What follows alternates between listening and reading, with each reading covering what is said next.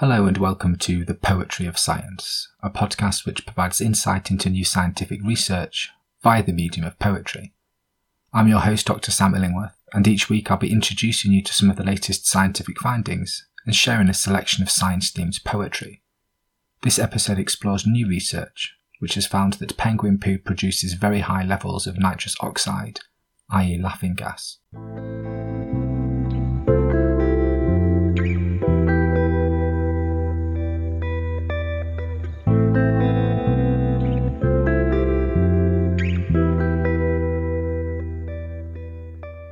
Beneath cloudy frigid skies, outcrops of fertilised laughter glare knowingly from sneering seas, their steady retreat stained by the crooked smile of those who know the joke has gone too far.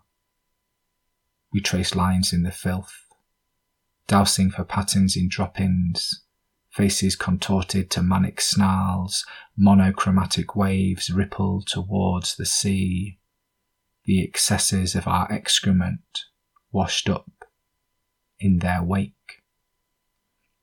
This poem is inspired by research published in Science of the Total Environment, which has shown that penguin poo produces a significant amount of laughing gas. South Georgia Island is located in the South Atlantic, just north of the Antarctic Circle. The island hosts the world's biggest king penguin colony, with around 300,000 birds in total. These penguins survive on mainly fish, squid and krill, which contain large amounts of nitrogen absorbed from phytoplankton in the ocean. This means that the penguins' diets are high in nitrogen, which then passes from their feces, Guano is the name given to the excrement of seabirds and bats, into the soil, where bacteria converts the nitrogen into nitrous oxide, a greenhouse gas that is more commonly known as laughing gas. The levels of nitrous oxide is very high in places where there are penguins and thereby guano, and much lower in places where there is none. And whilst nitrous oxide emissions from these penguins are negligible in comparison to the impact of human emissions on the Earth's global energy budget, they do have an effect on the local environment. The maximum emissions of nitrous oxide are about 100 times higher than they would be found in a recently fertilised agricultural field. The study also found that fresh penguin guano stimulated the production of carbon dioxide, which was up to 16 times higher in sites with increased penguin activity.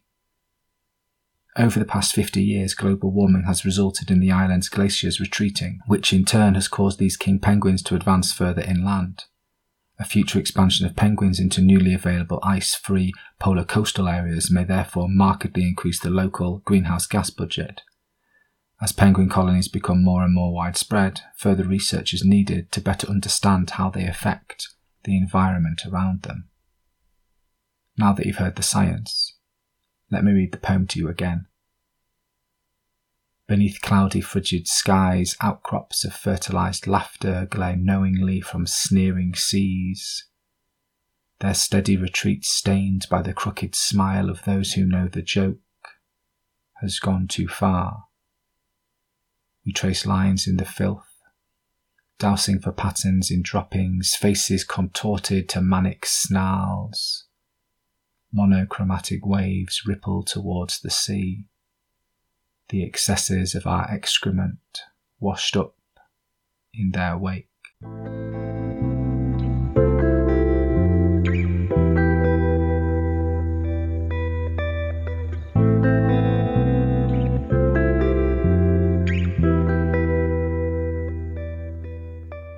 In this section of the podcast, I like to share a poem written by another poet on a topic related to the science that has been discussed so far. In this episode, I'll be reading Magellanic Penguin by Pablo Neruda.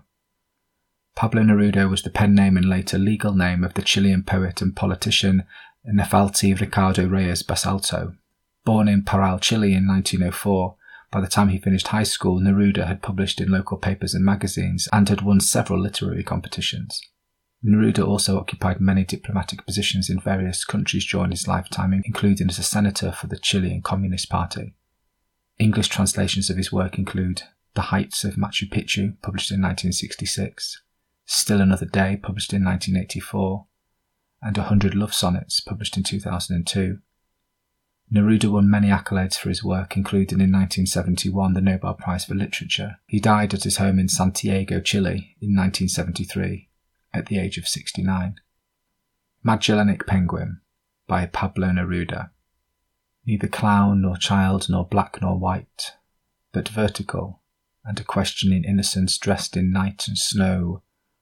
The mother smiles at the sailor, the fisherman at the astronaut, but the child does not smile when he looks at the bird child, and from the disorderly ocean the immaculate passenger emerges in snowy mourning. I was without doubt the child bird there in the cold archipelagos when it looked at me with its eyes. With its ancient ocean eyes, it had neither arms nor wings, but hard little oars on its side. It was as old as the salt, the age of moving water, and it looked at me from its age. Since then I know I do not exist. I am a worm in the sand. The reasons for my respect remained in the sand. The religious bird did not need to fly, did not need to sing, and though its form was visible, its wild soul bled salt, as if a vein from the bitter sea had been broken. Penguin, static traveller, deliberate priest of the cold, I salute your vertical salt, and envy your plumed pride.